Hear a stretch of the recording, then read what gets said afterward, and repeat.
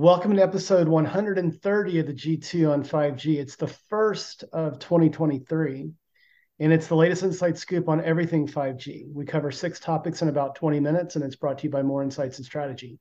I'm Will Townsend, and joining me again this week is fellow analyst Anshel Sag. Let's get started with my first topic. So this week, Cradlepoint announced a new solution within its portfolio, and it's something that's been kind of in the planning stages for quite some time. I've spent some time with Cradlepoint, but this is their NetCloud private network solution. And so my question is, this allows Ericsson to sort of broaden their reach with private cellular, but how does it stack up with Nokia and others? So Nokia, from the traditional big infrastructure provider perspective, they've really had the lead here. They've had Nokia Enterprise. We've talked about them on prior podcasts. Very mature business. But what I really like about the Cradlepoint acquisition by Ericsson is that it gives the broader Ericsson company a dual path. Cradlepoint is positioning this for lighter IT staff. So when I think about that, I think of a mid-market company. And mid-market companies are not going to have the resources or the capabilities to manage and deploy, infrastructure at scale, especially cellular infrastructure that they're not accustomed to managing and deploying. Cellular is not Wi-Fi. So from my perspective, it's pretty strong. One size does not fit all. And so having a dual path, I think, is really going to help Ericsson in the long term. And it's also interesting. This was an article that I caught this week. Ericsson has sort of scoped, and this is a forecast from another analyst firm that I'm not going to mention, but they believe that the global market for private LTE and 5G will top 8.3 billion in revenue by 2026. And I think that might be a conservative estimate, but I don't know if you caught the announcement or if you have any thoughts here, buddy, but would love to hear your opinion. I did. Mostly because I wanted to be prepared this week and not sound like a buffoon when you ask me some of these questions. Um, but I think it's interesting. First of all, the service is available as of yesterday. Right. So I think it's interesting how quickly they launched. And I know which firm you're referring to in terms of the projections. Yeah. Um, but what I do think is interesting is that they're starting with CBRS. Yep. And I feel like, they're launching in the US first and they're using CBRS. And I think that might be a function of the fact that CBRS is kind of positioned as a, private network first technology or I guess spectrum. Mm-hmm. Um, and that there's a rich ecosystem and industry built around CBRS for private networking. So this feels like it's a right fit for the market and for the spectrum. Yeah. But it'll be interesting to see how that, plays out long term. The one thing that I'm always curious about is, Ericsson providing an actual service and doing these kinds of things as opposed to being an infrastructure vendor only, Yeah. and how that will work out, long term within Ericsson's, overall ecosystem of companies that they own and what their overall corporate structure is, because I feel like whenever companies like Ericsson maybe deviate a little bit away from their core business, if there's any kind of uncertainty they just toss it on a chopping block and Yeah. Yeah. and excise it away. So it'll be interesting to see how long Cradlepoint sticks around and whether or not Cradlepoint just becomes another division of Ericsson and becomes a big business for them. Yeah. Well, I like I mentioned, I do spend, some time with Ericsson and Cradlepoint. My perspective is, there is some integration going on. There was a new business unit organized to help sort of coordinate these efforts because this is new for Ericsson, to your point. Um, so I think time will tell, but based on what I see, they're putting all the right things in place to really go at it. And really, I do like the dual path strategy because they're positioning Cradlepoint for sort of those mid-market accounts, and then you got Ericsson that has all the expertise, obviously, in powering some of the largest mobile network operators in the world, providing a solution that will address more complicated environments, more complex environments. combinations of outdoor and indoor and that sort of thing. So, but to your point, time will tell, but I think it's a great start for them. But with that, let's go to your first topic. And I know you and Patrick Moorhead, our principal, were at CES. I didn't make the trip this year, but you have some updates you want to provide. Yeah, so CES, as usual, is a crazy show. Um, they finally announced the new Razer Edge 5G, which is actually the first commercial device that has Qualcomm Snapdragon G3X in it, which is their 5G gaming chip for handhelds. Yeah. So the Razer Edge was the first one to launch with that. They showed it off actually back in December to a lot of people who were attending the Qualcomm Summit, but we couldn't talk about it until CES when they launched it. And then there were tons of XR headsets. There were no headsets that were announced with 5G integrated.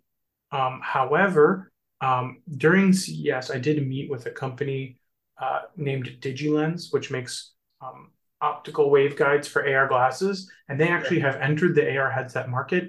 And that headset it's called the Argo, will actually have an optional 5G connectivity option via smart headband. So that is a technical 5G AR headset. HTC also announced new headset. There are lots of headsets from Vuzix and the usual suspects, but not much on the 5G aspect of that. And then there were all new phones, lots of 5G new phones, including Motorola's new Think phone, which is kind of like a cross branding between the Motorola brand and the IBM ThinkPad brand, which Lenovo acquired. Right. So it's the Think phone, the Lenovo Motorola Think phone, because Lenovo has owned Motorola for quite some time now. Yeah. Samsung also announced the Galaxy A14, which is a $200 entry-level Galaxy phone. Only has a 6.6-inch screen with a 90 hertz refresh rate and a 720p resolution, but it does have a very large 5,000 milliamp hour battery and a 50 megapixel camera, so that thing will last probably days without a charge. TCL announced the 40 SE, which I'm not even sure is 5G because it has a MediaTek Helio G37 inside. And then Samsung talked about some of their Flex hybrids. And then OnePlus talked about the OnePlus 11. Not really giving much details about it, but I can't say whether or not I have one in hand already. And then we also had a lot of Wi-Fi 7 announcements. There was some routers from ASUS. There were some routers from Aris. Even Xiaomi had their one that they announced right before CES. And then the only other thing I would say is that there was a lot of AI on the PC and smartphone side in terms of improving capabilities. And then also Qi 2 was kind of announced, which is part of the Wireless Power Consortium. And they said that they're going to add the Apple MagSafe into the Qi standard so that all Qi chargers in the future will have MagSafe built in, which means that both Android and iOS will be able to share basically the same MagSafe connector for wireless charging. And then I have another announcement that Bullet said that they would be implementing a satellite messenger on a future Motorola Define phone for a $5 per year subscription for the emergency connectivity, but there will be more satellite news from CES later in the podcast. Very cool. Well, those are quite a few phones. I thought, those manufacturers might have saved that for MWC, Mobile World Congress in Barcelona, that you and I would plenty more to announce then. Yeah, there'll be a slew more here at the end of February, 1st of March. But let's move to my second topic this week. And I want to talk about some news that's been breaking around a possible T-Mobile acquisition of Mint Mobile. And would it be a smart move? Now, Ryan Reynolds, the actor, Mr. Deadpool, he's behind this. I believe he has an equity stake in this. And it's sort of a clever, lifestyle brand, if you want to call it.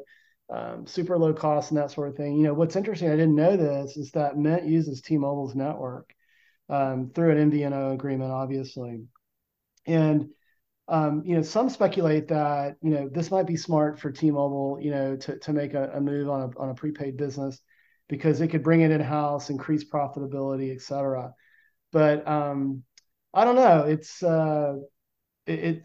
interesting, when we've been talking about T-Mobile and their need to really kind of focus on their enterprise service delivery, and now there's talk around the possibility of an acquisition of a prepaid service. Now, I will say that neither Mint Mobile nor T-Mobile had any official comment on these rumors, but I'm wondering if you've heard anything and what your thoughts would be around this. I haven't heard anything, but I would say that Mint Mobile definitely is a well-marketed organization.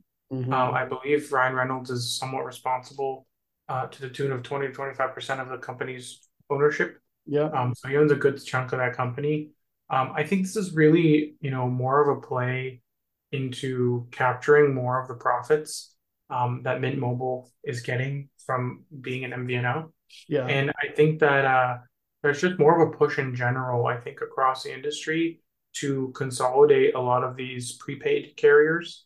T-Mobile did acquire Metro PCS Right. before, and I wouldn't really put it past them to try and also acquire Mint because Mint is one of those companies that doesn't really have physical locations, Mm-hmm. and it's pretty much an online only MVNO. Right. But it would be really interesting if they could offer Mint Mobile physical in-person customer service, Right. which would potentially give them the opportunity to um, you know I don't know, offer a higher tier service. But I know that when it comes to these prepaid services, people are just looking to pay the least. Yeah. And I'll be honest with you, a lot of people, they just want to have connectivity. They don't even care how fast it is. Yeah. But when I try to use Visible, which is a Verizon prepaid service, Mm-hmm. I was pretty disappointed because even if you get 5G, they cap you at 200 megabits per second, Yeah. which for some people is good enough, but for me is not. I need it as Right. fast as possible. Yeah. And yeah, it'll be interesting to see if this actually pans out, but the number will be interesting. I can't see it being a particularly enormous number, Right. but I would also say, it'd still probably be in the hundreds of millions of dollars. Yeah, and this isn't the first time there have been rumors around someone acquiring Mint. I mean, there was another operator, and I'm forgetting who that was, but at the time, Mint was trying to tout like a $600 million valuation, which I think is extremely too high. But I will say that it's interesting. I didn't know this about Mint. I did a little bit of research. They're actually the first MVNO to launch eSIM. And when you look at the balance of their subscriber base, it's nearly 50-50 between Android and iOS. And so that's interesting because we've been talking about, Apple's move to eSIM in the United States and how that's going to ease provisioning. AT&T is leaning into that with its Tri-Cricket service.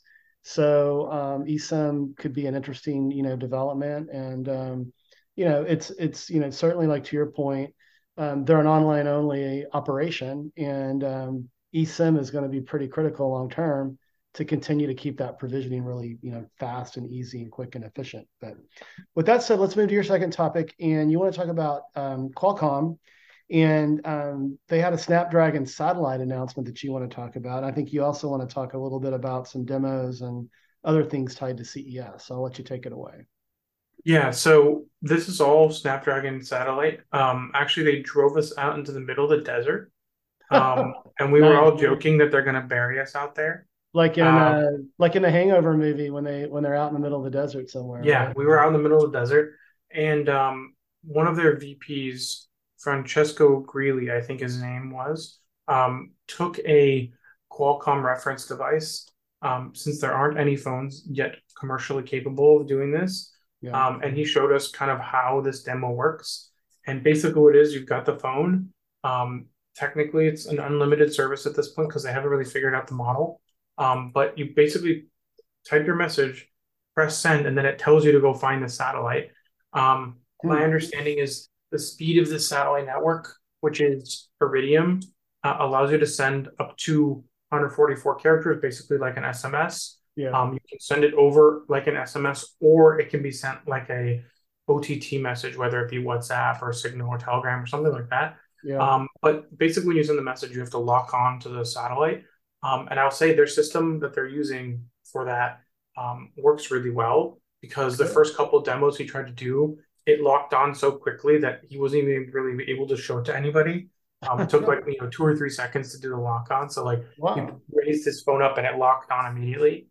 Yeah. Um, but basically, these satellites take about 17 minutes, is my understanding, to go horizon to horizon. Yeah. And what they do is these satellites are interconnected with each other through a network, so that the if you miss the first satellite, it's already interconnected with the next one, so you can easily switch between them and get your message out. And their service is basically designed so that OEMs can repackage it and integrate it into your messenger on your device. Yeah. This is only for Android right now, Okay. and they're saying it's mostly for Snapdragon-based devices, but they're not ruling out other equipment Yeah. because it's really the modem that's bringing this capability, even though some things are integrated into SoC.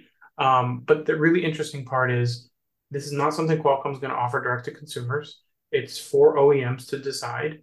Right. My understanding is it's going to be a free service for emergency purposes, regardless of who offers it. Garmin will actually be the one quarterbacking the emergency services, which they Okay. already do with their InReach satellite service, which already Right. has a 24/7 emergency service. And my understanding is to do the two-way messaging, which is what makes this really interesting. You may have to pay a subscription fee, but Yeah. it's really unclear who will be charging for it and how. And I think that's the real biggest question out there. Yeah. There are OEMs that are already building devices, smartphones, or other devices that will have this capability by the second half of this year. But they haven't said who those OEMs will be and whether or not they're going to charge a premium. I expect this will be something that they offer at the most premium tier. Yeah. And they might even offer it for free for a year or two until they really Hmm. figure out what demand is like. But realistically, if you're in the US and you're not living in a rural rare area, you're probably almost never going to use this other Right. than for emergencies. But if you do live in a rural area, this could be a really great way to communicate with friends and family in places where cell signal is pretty spotty. Yeah, I have a Garmin satellite navigator when I head to Colorado, and that is a subscription service, and you can do it. You can do a monthly or you can do an annual, and that's for obviously for two-way. So I expect that for two-way, that's a monetization opportunity, right? And I agree with you. I mean, did they share with you like Qualcomm what the bill of material cost is for this feature? They didn't give a clear number, but they basically said that it's very minute, Okay. and that it really just comes down to, having some more filters, and basically supporting the band. It's just Okay. that a lot of devices don't support, I think it's band at the L band, it's the L Yeah. band, and that's like 1500 megahertz or something like that, and it's just not supported by any devices right now. Yeah. So basically, you're just building in support for that band and obviously optimizing for satellite communications rather than terrestrial. Right. But based on the commercial, not the commercial, but the based on the test device that Qualcomm had shown, it performed very well. And I would expect that, if an OEM that has great experience with building RF, would probably do a very good job with this as well. Yeah. Cool, man. Well, let me go to my third and final topic, and I want to talk about Ericsson again. And the question is, have they done an about face with Open RAN, or is it just a tactic to thwart Open RAN's adoption? So this is a light reading article that I caught this week. And what's interesting is that Ericsson's chief technology officer recently stated that he believes that Open RAN could be constituting up to 40% of radio systems by 2030. And this is really interesting because historically, for the last few years, since this conversation began around Open RAN, you had Nokia that was bullish on it, and you had Samsung Networks that was bullish on it. But Huawei and Ericsson have been sitting on the bench here.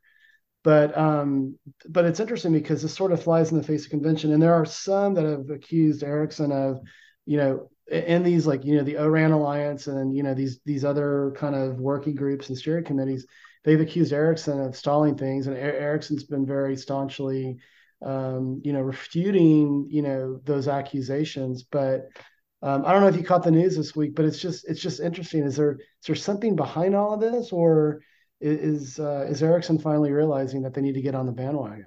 What do you think? I think this is more of a play to their investors. Yeah.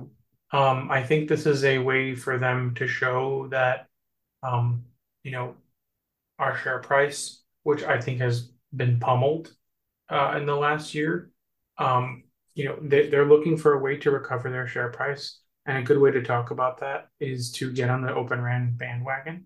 Mm-hmm. Whether or not they're actually committed to it is an entirely different thing. Yeah. But I think they know that they're going to have some kind of solution available, and be competitive, because I think they know there are going to be places where they don't have a choice. Right. Um, and you know, I don't really see Open RAN going away. So if they're not going away, they might as well adopt, or at least offer it as a solution. But I think they're just realizing that if they're not participating, There, um, yeah. There's an they're going to have, opportunity. There's an opportunity cost, right? yeah. Potentially. What's interesting, just to balance out the conversation, since we're talking about Nokia as well. I know Tommy Udo. He's head of networks at Nokia. He's been a little less bullish on Open RAN, speaking to some of the things that I've spoken to in Forbes articles around integration challenges and that sort of thing. So there are definitely two sides of this coin here. There are a lot of positive benefits that come from Open RAN. Certainly, domesticating the 5G supply chain, lowering potentially capital expenditure in RAN deployment. But the challenge is, will integration eat that up? The cost of integration eat that up, and well, will the disaggregation need to be reaggregated? I think that was a quote that Tommy made in a recent article that I wrote as well. But it's interesting. I think at the end of the day, I think if you're an infrastructure provider, you're going to have to at least have it in your hip pocket or your back pocket. You can lead with whatever solution you believe you need to lead with based on the opportunity and the situation. Like we were talking about CBRS earlier, you're going to have small deployments. In fact, I'm posting a Forbes article on venue connectivity and sports and entertainment venues, and I talk about CBRS towards the end of the article, and I talk about Comcast leveraging CBRS and their PAL license to deploy private network within Wells Fargo Center in Philadelphia. And then I also talk about a guy who's near and dear to my heart, Max Gold, that did a DIY network because he was so frustrated with the Verizon performance at Minute Maid Park that he actually put up a DIY, using Pollen Mobile and Helium, and actually stood up a 5G network that had better performance than Verizon during the playoff run when my Houston Astros won the World Series. So it's interesting, and I think you're going to have it in your back pocket to offer that choice and have that flexibility. And to your point, not miss out on opportunity. But with that said, let's go to your third and final topic. And of course, you would continue this conversation that we that we started last year, the whole altimeter and FAA thing. And like, hey, let's we won't talk about, or I'll just mention, but we won't go into gross detail about the issue with the FAA and the grounding of flights this week. But I caught this news as well. But you want to talk about the FAA setting a guideline by 2024 for altimeter upgrades. So I'm going to let you take it away.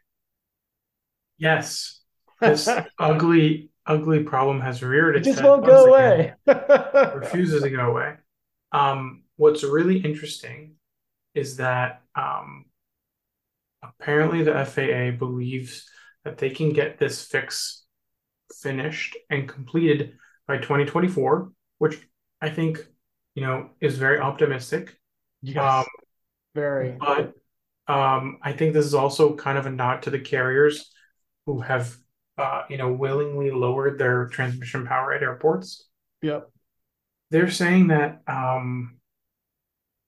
they they think the total cost will be $26 million, um, and that they think it's for um, replacing radio altimeters on around 180 airplanes and Hmm. putting new filters onto another 820. Yeah. And that they estimate the costs to be about $4,000 for installation of the filters, and then another $85 per hour for that installation. Um, Seems like a drop in the bucket to me when the FCC collected 80 something billion in C-band, right? I mean, is the FAA wanting the FCC to foot the bill? Did they disclose that? it seems like the FCC could have, um, Yeah, but I don't really know where the expectation is that this funding is supposed to come from. sure. But I think the FAA just wants it to go away. Yeah. So they're putting a number on it. They actually had to set a whole bulletin for what they expect to be necessary. Hmm. Um, and yeah, some people are obviously saying that, $26 million is nothing. Um, Well, it's something. It'd be something to you and I, but I think, in the big scheme of things in the federal government, I think these two agencies can figure it out and quit airing all their dirty laundry. But yeah, I think ultimately what it is we've talked about this before. I really think it comes down to the airlines didn't want to pay for it. right. And Yeah. they just pushed as much as they could on the FAA, who Yeah. then pushed on the FCC Yeah. and made these crazy statements, which still to this day we don't really actually have any concrete evidence of real There's no. interference.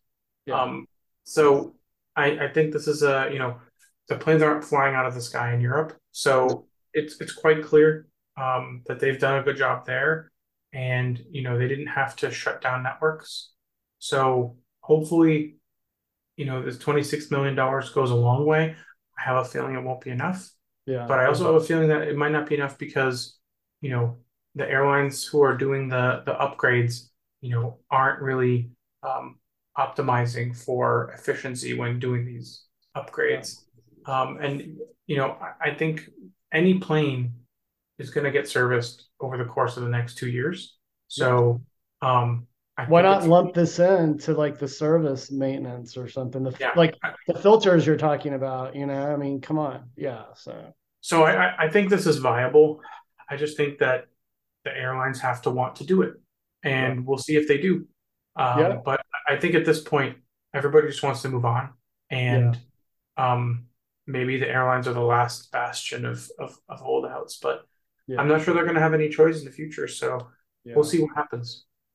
Yeah, I mean, let's eliminate these exclusion zones because at DFW Airport, there's a part of the airport where I think it's like 3G, although the mobile network operators are sunsetting those 3G networks. But before the sunset, I mean, I was getting a 3G signal on the people mover as you move from terminal to terminal at that huge airport. But yeah, let's just put a fork in this and be done. But hey, buddy, it's been great to get back together. I'm glad you had a successful CES, and we just got our first podcast of the year complete. Why don't you take us home? Absolutely. We hope our viewers and listeners found this week's topics interesting. If anyone out there would like to provide insights for a future 5G topic for another podcast, please reach out to us on social media. Will's at Willtown Tech, and I'm at Anshel. We hope you have a great weekend, and please tune in again next week.